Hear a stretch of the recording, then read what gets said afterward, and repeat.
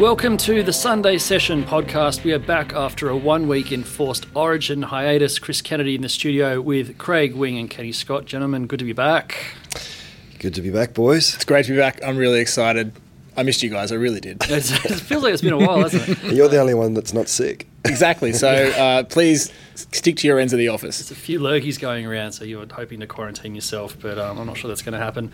So we're going to dive straight into the 8 games, heading back from the most recent one to the start of the round. Finish off with a little bit of Origin chat because it's a pretty short turnaround between games 2 and 3, and there's a couple of changes on the horizon to talk about. But we'll start off with the Bulldogs and the Sharks Sunday afternoon at ANZ Stadium, and a bit of a boil over here. Weird kind of game, actually. Bulldogs raced out to a 14-0 lead, and Sharks came back, ended up scoring more tries than the Bulldogs, but still couldn't get over the line. Yeah, Sharks certainly missed the jump at the start of that game. But I suppose things like that can tend to happen when you're playing against the team coming last, and it just goes to show that you can't afford to do that at this level. The difference to me in this game was probably Sean Johnson in that, like you said, the Sharks scored more tries than the Bulldogs, and Sean Johnson missed every single one of those conversions. I don't think you could have said that any of them were like gimmies. They were all sort of to the side. They were all on bit. the wrong side. And but you'd think, but still, like a player like Sean Johnson should have been able to get them. Plus, he also had a pretty bad game. Very hot and cold with his. Like with some of his touches. I think at clutch moments, there was that one towards the end of the game where he just popped the ball out on the full, like from 40 out or something. Things that the Sharks really didn't need at the time. I would have thought that. I thought the Sharks they'd worked out the Bulldogs. The Bulldogs ran out to that lead, so they got to 14-0 or something.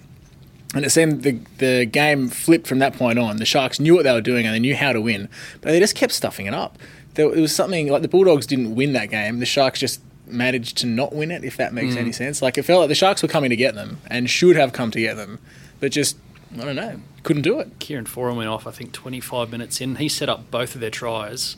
So he was just in everything when they were dominating the start. Then he goes off. You've got suddenly a youngster in Jack Hogger running the team and a debutant in Brandon Wakeham, who was actually pretty good for, was it Fiji, on the weekend. So a lot of experience in the halves there. But yeah, there's Moylan made a bunch of mistakes at the back. Like you said, Johnson had some bad options there.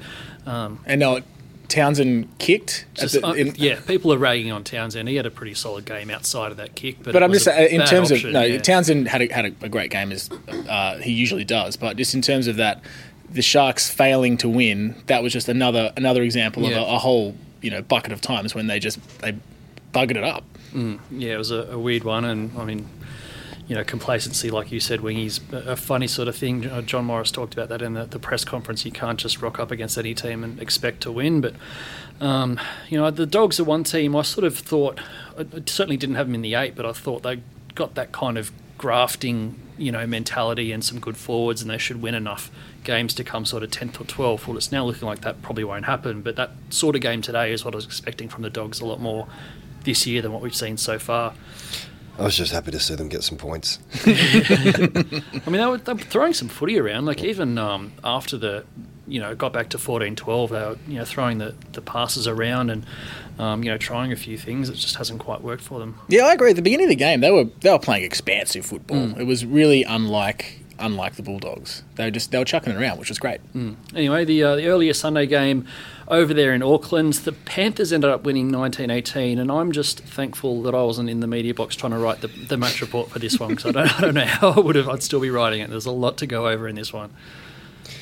Yeah, I think, Maloney's been playing well lately, and I think he's certainly playing with a lot of confidence, which he's showing on the field. He's just one of those guys. I mean, he closed the game out for them, but he's just one of those guys that can sense the momentum on the field and take advantage of it. I think, for me, the Panthers still weren't that great, but it seems like they have a bit of a foundation on which they can build upon now. They seem to be playing more like a team, which was one of the biggest criticisms for them early in the year, where they just had nothing across the park. There's certainly some signs where they can look. They've got good players in the team.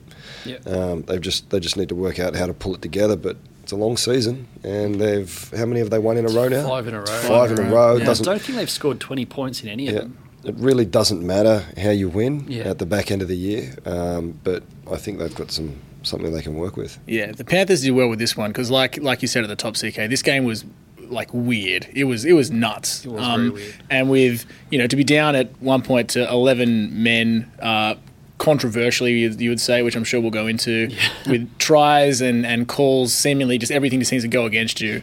A lot of teams, it'd be very easy for a team to be like, oh well, throw the toys out of the cot and just start doing really dumb stuff. But they sort of held it together and they pushed on and they kept going. And Maloney, he was a standout and all of that. Like, there were times when he was right up in the face of the referee trying to plead his case, which of course is not going to do him any good. But he pushed it to the point where he could have kept pushing, I think, to make things worse. Yeah. But he made sure that he didn't, I guess, and then led the team to go on. Yeah, so to recap on some of those, controversial calls, Liam Martin sin bin just before half-time, basically for repeated team infringements. I think it was his first penalty, but the team had been pinged a few times. And So was there an official warning given before that? well, so the ref spoke to someone, and it wasn't Maloney who was the captain, but they don't have to speak to anyone. There's no requirement for an official warning or you've had 5 in a row, calm it down. Like, if they think it's been too many, they can just bin someone for repeated infringement. So there's no sort of requirement. But one way or the other, Martin got sin bin for the repeat infringements. I think at least 2 of those on the lead-up were actually against Maloney. So they conceded a try right after that. Came back out after half-time. Pardon me. And Jerome Luai got binned. Basically, the Warriors made a half break. Ball went to Tuivasa-Sheck, who appeared to drop it. He may or may not have dropped it on the toe. I'd have to see a close-up replay, but Jerome Luai hit him right after that and got sin bin for a professional foul in a try-scoring situation. So I'm not. I'd have to get a real close-up look at the replay to say if that was a mistake or not. So I'm pretty sure that was just a straight-up knock-on. Like, I mean, I haven't looked at the replays as closely as I suppose one should if they're going to make comments about it. But it seemed to me that, like Tuivasa-Sheck knocked it on and then Luai sort of bumped him on, like, after that. I think knowing that, okay, the play's dead, whatever, I'm headed that way, I'm just going to stick an arm out and didn't, like, clock him or anything, just basically made contact with him. And I suppose the refs obviously didn't think that it was a knock-on, so assumed that it was still live, which it may have been, and that Tuivasa-Sheck was competing for the ball. So that's why it was a sin bin. That was certainly the thinking behind it. If that's the case, it makes more sense.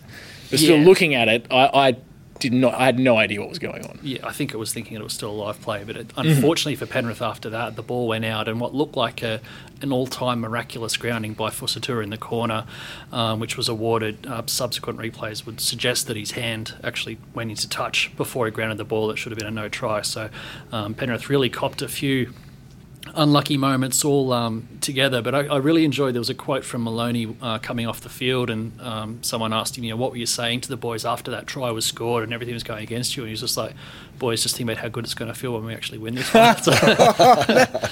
Oh, what a great quote. That's good stuff. So they got away with that one. The only really sour note from this one, unfortunately, is a probable ACL injury to Nate Roach, the hooker, who missed all of last year with a back strain or a back injury. It was really good to see him back out there, and then unfortunately he went down with no one on him, changing direction, and hopefully it's not the worst case scenario, but it sounds like it is. What was the deal with the Warriors jersey? I'd never seen that one before. Oh, that's most weeks, isn't it? But like that had seemed to have no reference to the classic Warriors design at all. It looked like a. Sure, I liked it. It looked like a mouldy West jumper, like someone that you'd left out in the sun too long, and the blacks faded to a dull green. It was awful. You didn't like No, it. not a fan. Put me down as not a fan. And divide people, the Warriors jumpers. Anyway, enough about that one. Saturday night was another. Been saying weird game a lot. This was a weird game as well. Very slippery up there in Darwin. Canberra's absolutely dominating the Eels, who appeared to have nothing, and then the roles was completely reversed, and the Eels steamrolled over the top of them. And Wingy, you've played under Sticky. You would have enjoyed that. I would have feared for them in the change rooms afterwards. Look, if the effort's there and you're putting your body on the line and you're playing tough as Sticky likes it, and you lose, then fair game. But knowing Sticky, there is one thing that he hates more than anything, and that is soft tries, soft defence, not putting your body on the line. And the way that they started was really good. 16-0 lead, you can't do much more than that. But then the tries that they let in were just soft, and I can really see Ricky Stewart losing his nut over all of that. I mean, the first try for the Eels was a bit of a nothing, probably miscommunication. But then the second try, Ferguson's try, they really should have put him into touch. I think Croker fell over in that one. And then the third one, they actually had a really good ball movement down that left-hand side, and probably could have put on a try themselves, but a bit of a fumble. Unfortunately, it was Croker again, and then Ferguson went down the other end of the field. And the Mitch Moses try, that was... I mean, how many people fell off him? 3 or 4 people? Yeah, it was 3 or 4. In a game where, you should be winning. He'd be looking at that thinking that, look, it didn't mean enough to you guys. Didn't put your body on the line. Really need to have a look at yourselves, where your head's at. Do you think that the conditions would have had a lot to do with that? Like, this was played in Darwin. It was very slippery. It just would have been really, really, really hot. Like, before kickoff, it looked like they were already sweating. Maybe they'd chucked they chucked water on them and everything. But if you're used to playing in Canberra temperatures, and every now and then you make you make one trip to Townsville a year, maybe. Other than that, you're playing in. It's rare that you'd be playing in anything higher than, say, mid-20s, and you're suddenly playing in Darwin, where it's 35 degrees and you got flies buzzing around you the whole time. Do you think maybe that towards the end of the game that just got to them too much? Oh, I think it would definitely have been a bit of a shock to the system for them, but both teams are going to play in it really, and it's not. Yes, it is colder down in Canberra, but it's not too dissimilar to what we have here. So both teams would have had to have gone up there and experienced it. But look, to get off to such a good start and play well at the beginning and then just completely backflip, that's more of an attitude thing and a little bit of a lack of leadership as well. I don't know really how you can sugarcoat that one. It was a nod to the Raiders of last year, right? It was a 2018 Raiders performance. What does it say about the Eels, who've had a couple of real shockers this year, like when things have gone against them, like the Storm game up in Magic Round a couple of other times, but that's 2 games now, the Dragons 4 or 6 weeks ago, and then this one where they've got behind a fair way and then just flicked a switch and come back and won rather than falling in a heap. Well, it shows from their point that they've just got to keep hanging in there because things can really turn around. I think for me, their team, it's Mitchell Moses. He's the key. I mean, the Raiders had a lot of success attacking his channel, and I think the first few tries there were in and around his defensive. Firstly, being isolated. Secondly, a couple of missed tackles there as well. But then, when you put him on the front foot and their forwards hold the ball and get some good momentum, he can just single-handedly turn that whole team around. So, for them, he's definitely the key. But it wasn't really the best game from them either, I don't think. No, they were shocking in the first half hour, and even they continued to make errors after that. They just found points when they did have the ball. Yeah, I reckon this victory might be a bit of a false dawn for Parramatta and Parramatta fans. I mean, Canberra were just pretty awful in the second half. Canberra lost that game, I don't think. Exactly. But I also think Blake Ferguson also just had a really great game. Yeah. And I think too much of Parramatta relies on it's almost like how they used to rely on Semi Radradra. Yeah. Same thing. Like they rely on that one player too much. Well, they don't win that game without his without his the mammoth effort to get for his first try to stay in. That was I don't know how he managed to do that. And then of course his lucky intercept. And then the other thing is. To rely on a winger is, as soon as you come up against the good teams, they know how to devise a game plan to take a winger out of the game. Which is what Canberra did last time they faced them. If you're relying on a half or a 5'8" or a hooker or someone that can be all over the field, that's a lot different. But a winger, you just play down the other side. Yeah. So I don't really see them going too far with that approach. Yeah, well, I mean, Canberra in round 5 or 6, whenever it was, just completely bashed Ferguson out of the game. So, they probably should have stuck to their own game plan a little bit better. Anyway, the second Saturday game, the night's far too good for the Broncos, who, so I think that's 4 games now in New South Wales this season. They've just had horrible performances. and it wasn't great from them again. But flip side, Knights, even without Kalumponga, were really good. So what about Callum? What was it, his calf or something? Calf strain, apparently in the lead up to Origin 2, so then he played on it. And you've played. How do you get through a game with a calf strain? Well, if it's a legitimate calf strain, grade 1 or above, I don't know how you could physically run on it. If that was the case, and younger guys can get over it in about 2 weeks. 10 days to 2 weeks at best. Yeah. Older guys, it can be up to a month. And it's not the kind of thing that you can really strap up. I mean, you can put some strapping there and try and take a little bit of load off it, but he's a fast-twitch, high-paced player. I think bigger forwards can sort of get around running three-quarter pace, but not back. So it'd be interesting to see if it is actually a grade 1 tear, or if it's just tightness and they're being a bit precautionary. But that's going to be an interesting one. But I thought Kurt Mann was pretty good at the back in his replacement. A couple of try assists. He had a hand in there in a couple of their tries there. Don't really get the Broncos changes. Do you have some more insight into? Yeah, clearly what they were doing wasn't working. I think probably the key part of the thinking was just for Milford. He's was such a good fullback back in his Canberra days, and at times early on at Brisbane, I think it was just a case of him getting his hands on the ball in plenty of space and maybe taking a bit of the organising away from him. And Darius has been isolated a few times at the back, and maybe he's played a lot of his rep footy. In the three-quarter line, maybe they thought they could look after him a bit more. In the halves, defending a three-man, but the way the game went, I don't think that was their problem. I think they had enough other stuff going wrong that even if that was a good idea, it wasn't going to, get them over the line. Yeah. Actually, I was looking through the stats. It was a bit weird. You don't often see that. Like the Broncos had more ball, better completion, missed less tackles, and received twice as many penalties.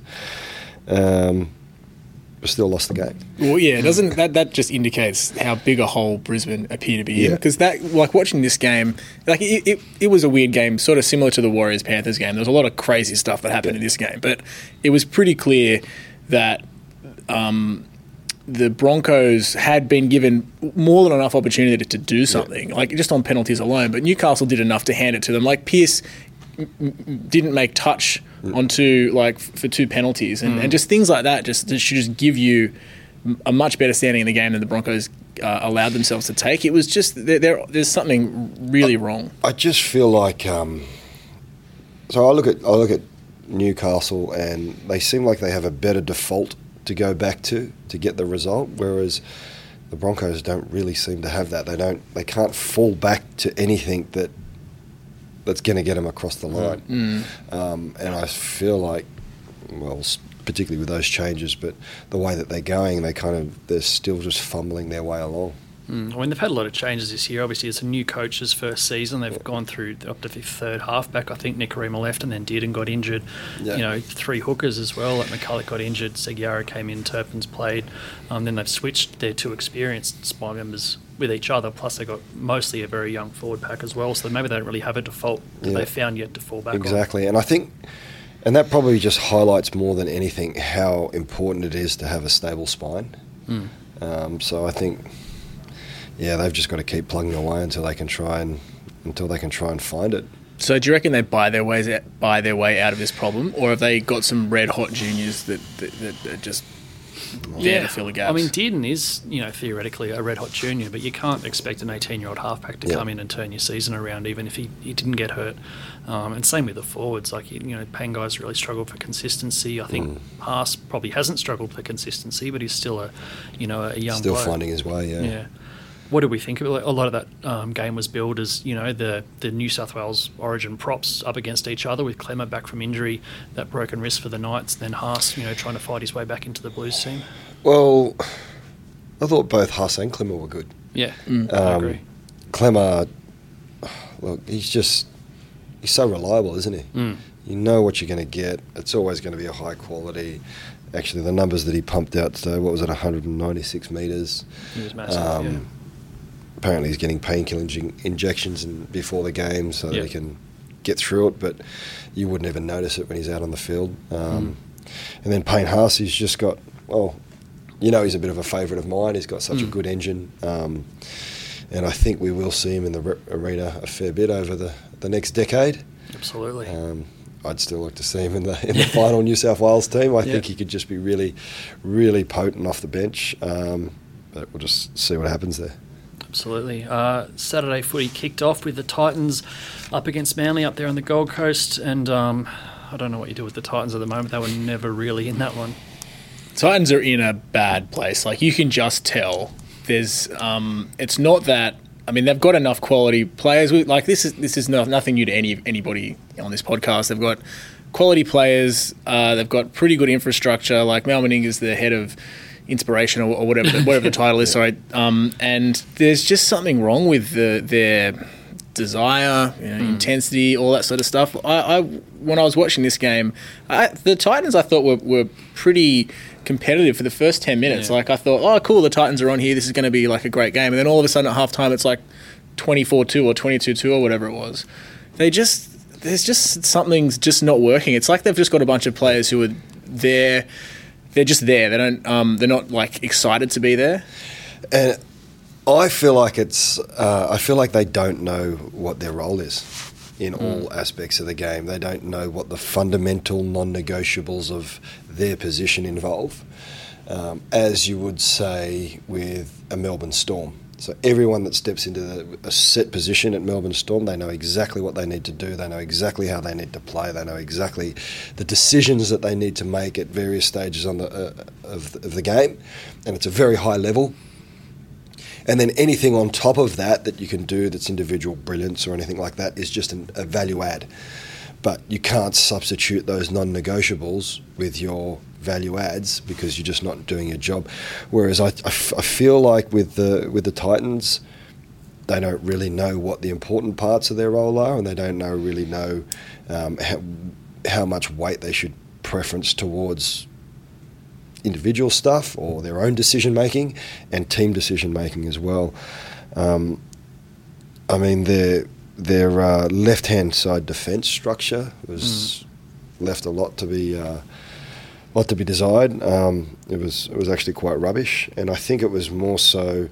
It was less about individual decisions and more about the structure. So I think it's just a case of it's the coaching. They're focusing on the wrong things. I don't know what it is, but that's just the way that I feel when I look at the Titans. They can do some good stuff, but they're completely inconsistent, and you never know what you're going to get with them. Do you feel like it's almost the opposite at Manly at the moment because they all really seem to know exactly what is expected of them and what their role is? 100%, and I guess a lot of it, and Desi's identified that as it's. First, it's your commitment and your desire and your effort that you put in, and then if you've got those and you've got the basics right, then you're going to go quite a long way in most of the games. He's done an outstanding job with some of the players that they've got there, and I dare say you could do something sort of similar with the Titans if you're just driving home the right things. And I guess that's probably what they're lacking. How long's Brennan got to go on his current deal? Do we know? Question without notice. I think he's still on for next year. Do you think, next year. Like, unless there's a late season surge from the Titans where they win like a couple of games, I don't think there's any chance of them making the finals. Can you guys see him surviving to next year? We haven't had a coach turfed for a while, have we? Titans have done it a few times. I never like seeing someone lose their job, but it's, as they say, results-driven business. Yeah. I'm out of that. I don't know. I just look. The teams that I've played in, and the ones that I've performed the best in, and the teams that have performed the best, everyone knew what their job was. Everyone knew what was expected of them when they went out on the field, and then it's just so much easier just to chase that result, just to do what you need to do. The times where our team hasn't gone too well, I found myself sort of really not knowing, okay, well, what's expected of me in this game? Different people have different interpretations of how we're going to win, and that can be very, very distracting in itself, in the sense that people are going off in different directions. So, that's just what I reckon. Anyway, Friday night footy finished off with the Roosters against the Storm. It was an absolute bell ringer the first time they met. I think it was a Latrell Mitchell field goal that proved the difference. Almost as close this time, 14-12, ended up being a Cameron Smith penalty goal in the second half that sealed this one. But very, very tight, tense tussle from two teams that'll be thereabouts at the end of the year. So I would consider this, so that first game, the game at Easter, easily the best game I've seen all year. That was just an outstanding display of football, right? So you consider this the sequel to that, and like most sequels, it had all the elements of the original, right? So it had like slick tries, and it had like a bit of heat, like a bit of tension in players, some controversial plays and all that sort of stuff. But it just wasn't quite as good. And like that's not to say this was a bad game, because living up to that first game is going to be difficult. But it just didn't, like, even though it was close, 2 points like separated them. I didn't feel the same like tension, I guess, waiting on the result. Maybe just because I'm so used to Melbourne just squeezing the air out of another team to eventually get the win, and so I just sort of knew it was going to happen. But still, like a great game, a high quality game. But just not as good as the first time round, I suppose. Yeah, I think Melbourne did pretty well with their defence early in that game, and I think that's pretty much what won it for them. Roosters threw a lot at them, and when Roosters throw a lot at you, generally it's very constructive stuff, and to be able to hold them out the way that the Melbourne Storm do, you always get a lot of confidence out of that in the second half or in the back end of the game. I thought it was a pretty good result, particularly considering there's a number of players out there that were backing up from Origin last week. Yeah. The big highs of Origin last week, and they'd be over in Perth and then having to go down to Adelaide. But a good game from the top of the table, two top of the table teams, so you wouldn't expect anything less. So the winning play was the Cameron Smith penalty goal. Milked it hard. Exactly right. So like basically hard. Victor Radley, was it Victor Radley? Victor Radley was just it was like watching a spider kill a fly, I suppose. He was just a toy for Cameron Smith to get this penalty out of. Yeah. Have you ever when in your playing days, was there a player that was notorious for successfully milking penalties, and were you ever the stage that he put the act was played on? Oh gee, look, I can't. Because I'm just really keen to know what it might. Justin Hodges a fair bit, and he'd always kick around like a little cockroach in a tackle, and manage to jag a number of penalties. And God, it's good when you've got someone on your team that can pull that off. Yeah, because I could just imagine what Victor Radley must have been thinking in his head as it was happening to him, just going, "Oh, you've got to be kidding! How do I get out of this?" I know that was just him, the master. But the flip side of that is, I remember when Woods used to went through a period there where he was in every tackle trying to get a penalty, and you just think, just get up and play the bloody ball so we don't lose momentum. So there's always a flip side to that stuff. But Cameron Smith in front of the posts, he knows what he's doing. He's a true professional. I'm sure young Victor learned something from that experience. Yeah. Friday footy kicked off at Wynn Stadium. Dragons up against the Cowboys. Bit of drama in the lead up. A really nasty accident down there at Wollongong caused a massive gridlock, and we had players sort of hitchhiking to the game, ditching their cars on the side of the road. Jeremy Lattimore had to jump on the back of some random's motorbike to get to the stadium before kickoff. But that's a story. Good story. Yeah, it's great. Good yarn. Dragons end up shaking all that off and getting away from the Cowboys. Yeah, I think the Cowboys were always going to struggle once they lost Morgan. He had a hand in there, getting them in the lead. He was a part of pretty much all of that. And then for him to go off, I think they really did struggle without his leadership and direction out there. Actually, I was really happy to see Matt Duffy do some good things in that game. Good, because he's just such a little competitor, and he had a couple of not so good moments, but handling errors. Yeah, but actually he was good for the Dragons, and really contributed to that win. Also for the Cowboys, it was good to see Scott Drinkwater. I thought he had some really good touches, some good signs there. It looks much better that he's got a haircut. And, I was actually looking to see I was looking forward to seeing how he would have combined with Michael Morgan. But obviously, that wasn't to be when Morgan went off. But I think there could be some good signs there for the Cowboys moving forward, because that's just I think that's a bit of a dimension that they may have been lacking, and he can certainly bring something to the table, particularly the way that they train their fullbacks down there in Melbourne. They're very heavily involved in attack. They're always sniffing around the ball. They're always there creating another option. Sometimes a second ball player as well. So I think that's going to be a big bonus for those guys. Yeah, I mean, they pretty much unravelled from the time they lost Ben Barber in the pre-season. Obviously, Tamari Martin, Jordan Carr, who's been a few guys trialled back there. But, it sucks for them that he wasn't there earlier in the season, but he's exactly the sort of signing they needed at this point. I think that's a good one, that one.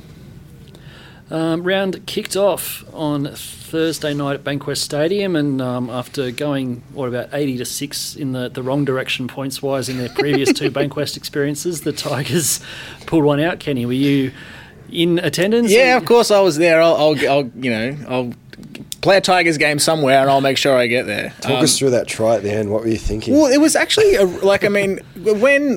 when Reynolds slotted the field goal to make it 9-8 with 8 minutes to go, I was actually really calm, because I didn't think that would win the game at all. I thought actually maybe that's going to work in our favour because South will relax a bit. I didn't think the Tigers. I thought they'd equalise with another field goal. I didn't think the Tigers had it in them to score a try. We just got lucky. That Cheekham, that was just a freak Cheekham try, similar to the one. Second one, isn't it? Yeah, they did the same thing. But without that, if it does it one more time, is it still luck? Well, I mean, I'm not saying that he doesn't have skill. He certainly has skill. That was a great try. But if that didn't happen, it just would have been a really forgettable. There was actually two great things happened in that game: the Cheekham try and the Burgess eye gouge. Now that was a horrible thing that happened, but at least it gave us something to talk about. Otherwise, what else would you say about this game? Yeah. It was a snooze fest. I was going to say it wasn't a great thing that happened. It was awful. Yeah, I thought from the Bunnies' point of view, they were very average across the park. But very disappointed with Burgess with the eye gouge thing under the post. I don't. If it was a player in your own team, you don't want your players doing that. You get no benefit out of that. It does nothing for the team, and I'm just scratching my head as to why he would have done that. There's one thing I wanted to call out about that, though. I thought both Robbie Farah and the ref did a really good job of responding to it, because Robbie he was fuming. Yeah. He thought poor Damien Cook. He thought Damien Cook had done it and was yelling at him. The ref knew what was going on and said, "Stop! I've got this." Yeah. And it was great from the ref to sort of do that, but also really controlled of Robbie to respond to that as well. So as soon as the ref told him, "I've got it, go away," he did. Whereas a less experienced player could have really made things a lot worse. So I think both of them did a really good job there. Yeah, but we don't know what the outcome's going to be yet. Referred straight to the judiciary. The numbers he's in big trouble. Bandied around. What numbers are they talking there? 10 to 12 weeks is the sort of the brackets getting spoken about. And to me, that sort of seems fair. You can't be getting away with that. So what happens if through something like that, say someone fell on Burgess's back and he did some permanent damage to his eye? It was just deliberate. All he was going for was to cause we'll say discomfort at the eye. You can't do that. I wonder what that was horrible. Though, because they used to be teammates. Well, you saw them on field having a long chat afterwards. It sounds like Burgess apologised and Farah sort of just a brain explosion. Yeah. And I mean, dirty pom. But Farah's refused to sort of lay the boot into him since, but it's just clearly a massive brain explosion. Like you said, it does nothing for your team. All that does is hurt your team. Yeah. I mean, he's probably lucky he didn't get either sin binned or sent off on the night, which hurts your team even more than being without one of your top 30. So, if he'd successfully gotten away with the eye gouge, what advantage would it have given anybody at all? Nothing. Like, it Does wouldn't have nothing. stopped him from getting up and playing the ball unless he, Doesn't did slow the something. play down. Doesn't do anything. What a dumb thing to do. It would just fire Robbie up, or Yeah.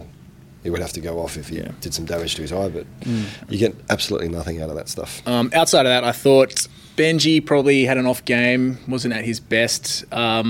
But Did some nice things. But yeah, I mean, maybe it was vintage Benji, because there were some great things and some really bad things, which is what he became notorious for, sort of in the middle part of his career.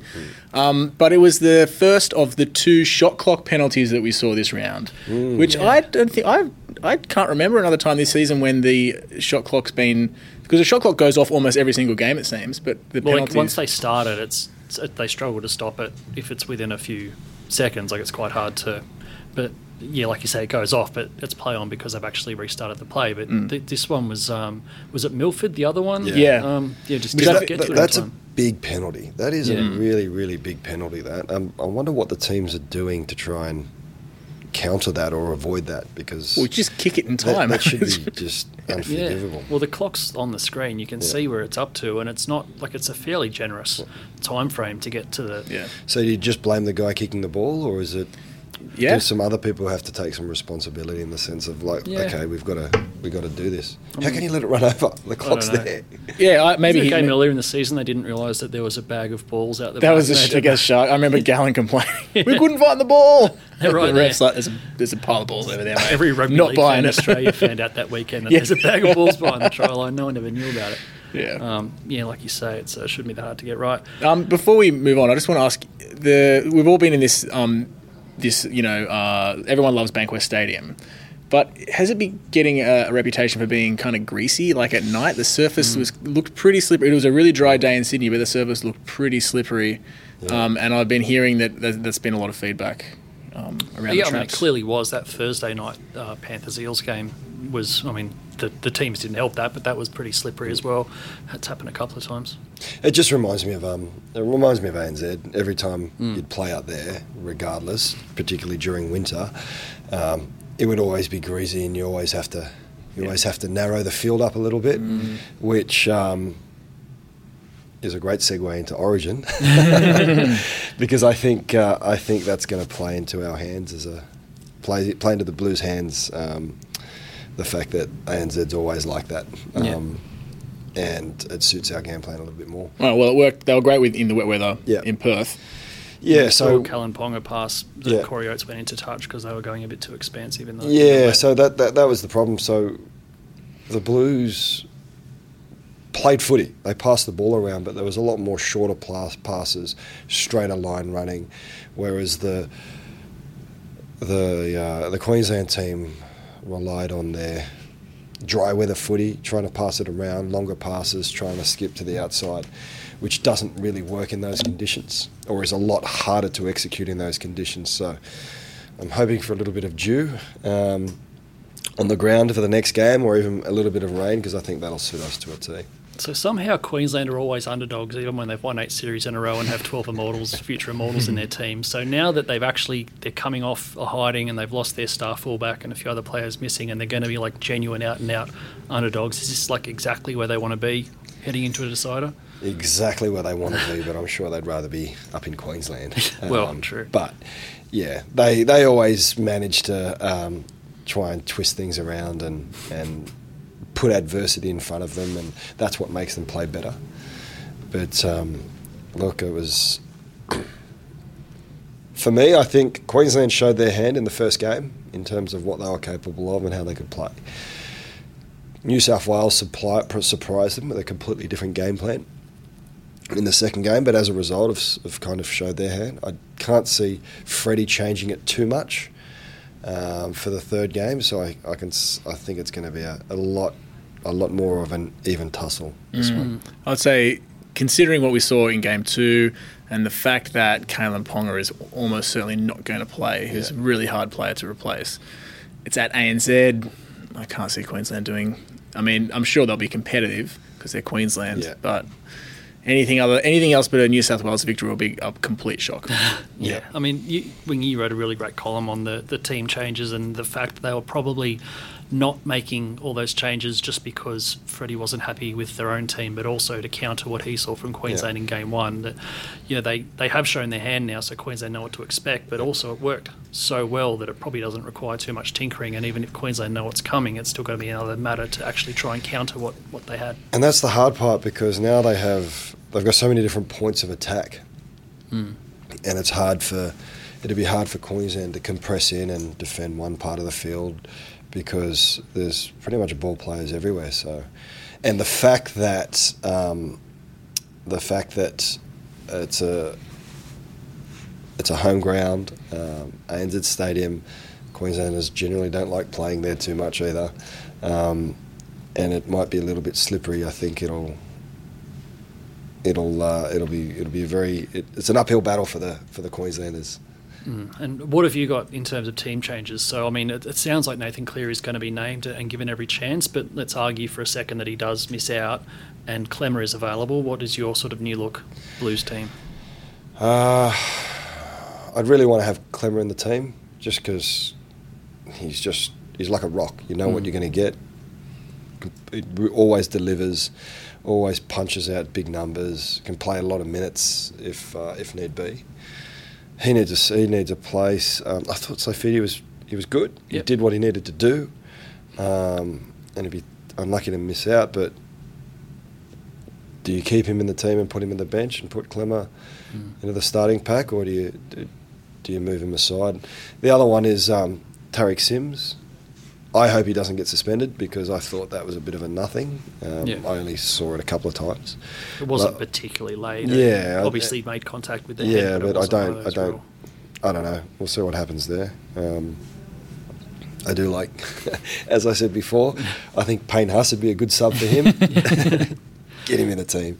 Yeah. But yeah, so on the if Cleary doesn't play, I know there's different theories going around as to what the best substitute for him is, but I do think that given the amount of footy that Mitchell Pearce has played in the past with Maloney, I think they could complement each other. Pearcey didn't have his best game on the weekend, but he has been playing pretty good this year, and he's probably playing with the most confidence that I've ever seen him play with, which is a big thing going in Origin. And I'd also like to see him win an Origin series with the amount of Origin that he's played throughout his career. But I don't know. What do you think? Yeah, I mean, there's, like you said, there's been a lot of theories thrown around. I've seen a lot of support for Wade Graham just keeping the sixth spot because he was so good in the second half. But my problem with that, I mean, first of all, that second half was all front foot footy and he was coming in with the team already dominating. But you also lose arguably your most important bench weapon as a guy who can come on and spark something and cover a lot of positions as well, which I think is a risk trying to replace him. I've seen suggestions that Jack Whiten moves to 6 and Latrell comes back in the centres, which, I don't hate, but I think Whiten was so valuable there at centre. It'd be rough to move him. I quite like just bringing Chad Townsend in as a like for Nathan Cleary, as a guy who defends well on an edge, can get a good kick away, isn't going to overcall Maloney or try and run the team. And there's arguments against that. Mitch Pearce is probably a more experienced, more dominant player if that's what you're looking for. But I think those would be my two preferences, either Pearce or Townsend. I think surely Pearce, it's a great fairy tale, but things could go really, really wrong, and it would just. I just think Pearce would be. I think he's already said that he doesn't want to play anyway, right? But I just think it's all too much. Has he said that he doesn't want to play? I think so. No, he said he's open to it. He said he's fine. I think. Someone asked him which position. He's just like, I don't care. But he's definitely put his hand up. Because I know, for a fact that Freddie would only ever pick someone if they were 100% committed to being there, and would cut off their left hand to be there as well. So he hasn't sounded that keen. In that case, I don't think he's picking. Yeah, so for me, I think the fact that maybe that is the impression that he's giving off. If that is the impression that he's giving off, I think. I can't see Freddie picking him, but I'd like to see him there. Yep. What do we do with Queensland? They obviously got found out Through the middle, they're going to have Joel Fahengawi available after he missed game 2. Yeah. Jared Wallace is probably under a lot of pressure to hold his spot. Dylan Napa and Tim Glasby didn't offer a whole lot. I thought Glasby actually tightened up the middle a fair bit when he came on. He's probably a good, important cog in your team when you're playing well, but he's not one of those game changers that's going to turn them around if they're on the back foot. Christian Welch is another one that's been thrown up to come in. I think he probably would have played game 1 if he didn't hurt his knee, and he probably would have played game 2 if he wasn't just coming back from a knee, so he's another one to look at. I think the biggest question mark is what are they going to do with fullback? Mbai. Hey, would you Mbai fullback. Swat Mbai straight in there? Yep.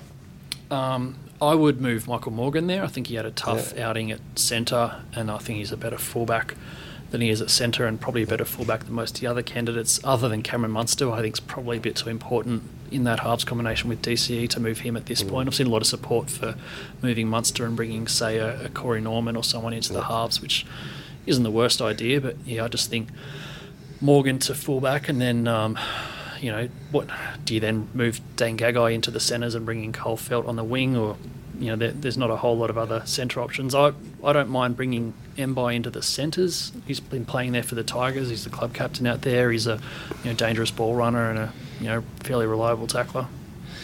Yeah, I actually don't mind Munster at fullback, but I'd have him playing a much more dominant role in the sense that he'd be playing more like a half in attack, and then you'd maybe have another half that just plays like a secondary backup role. Milford, as Norman. Well.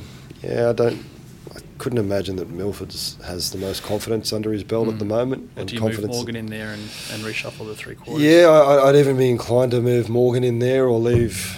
I think Morgan would probably fill it a little bit better. Yeah. But I wouldn't really want to have a smaller body out in the centres.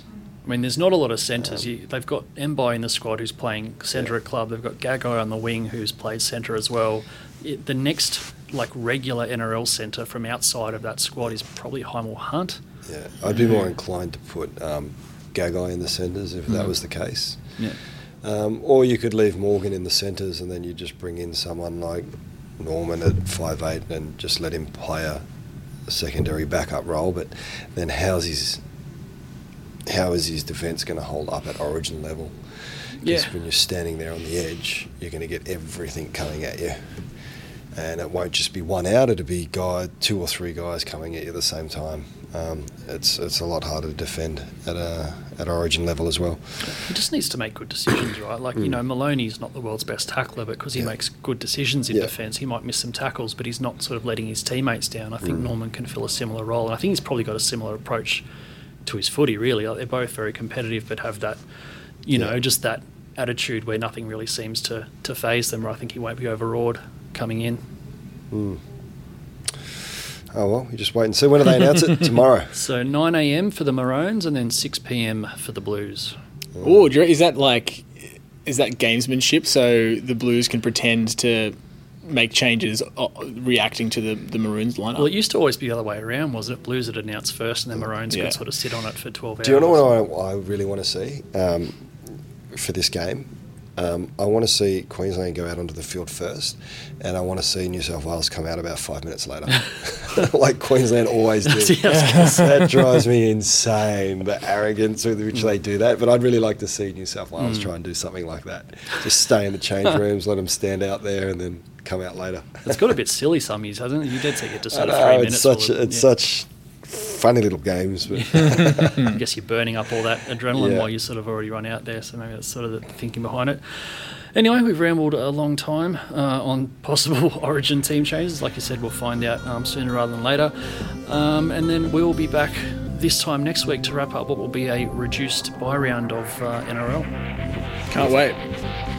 See you later. See ya.